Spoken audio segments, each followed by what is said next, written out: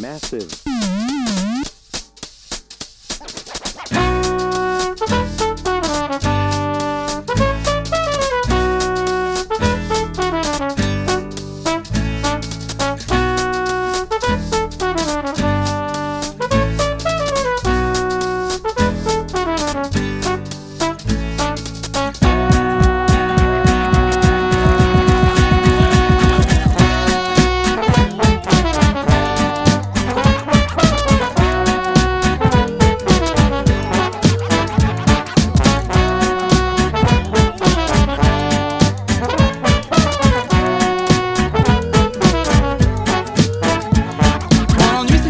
Alors que je n'avais que 3 ans, j'ai commencé les rêves et les clopes au chocolat blanc. Au de quelques décimètres, j'ai observé ce monde grand, fait de bons, fait de méchants et de camps qui font les cons. Et la vie et mes 20 ans n'ont pas changé ma vision. Je me sens toujours tout petit, complètement impuissant. N'empêcher que tout s'abîme et que tout foute le camp. Je me sens toujours tout petit, complètement impuissant. Et de temps en temps, que tout fout le camp. Je me dis qu'il faut savoir vivre jamais ou maintenant. Oh oh oh oh, mais je le sens bien en tant que sénateur du swing avec un beat fait de mes propres mains.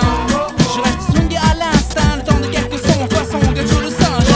Oh oh, mais je le sens bien en tant que sénateur du swing avec un beat fait de mes propres mains. Je reste swingé à l'instinct, swingé à l'instinct.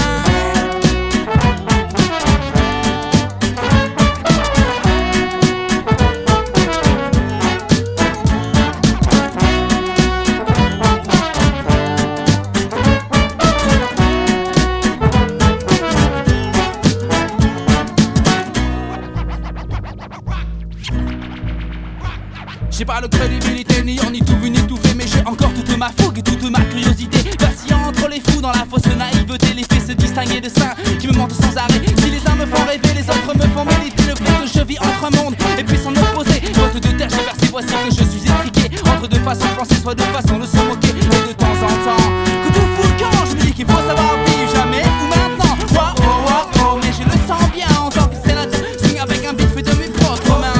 Je reste swingé à l'instinct, dans des quelques sons, façon gâteau de Saint-Germain.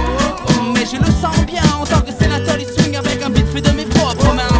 Je reste swingé à l'instinct, wow, swingé à l'instinct. Ladies and gentlemen, next contestant is young. First of all, you're distinguished player. Grandir sans se vieillir et devenir un adulte mature. Ne suis donc pas de se vêtir et de belles chaussures. Pourquoi tout le monde est pressé à vouloir si bien saper? Ça pue l'arrogance et le dédain à plein nez. Je sais que c'est cliché, mais là je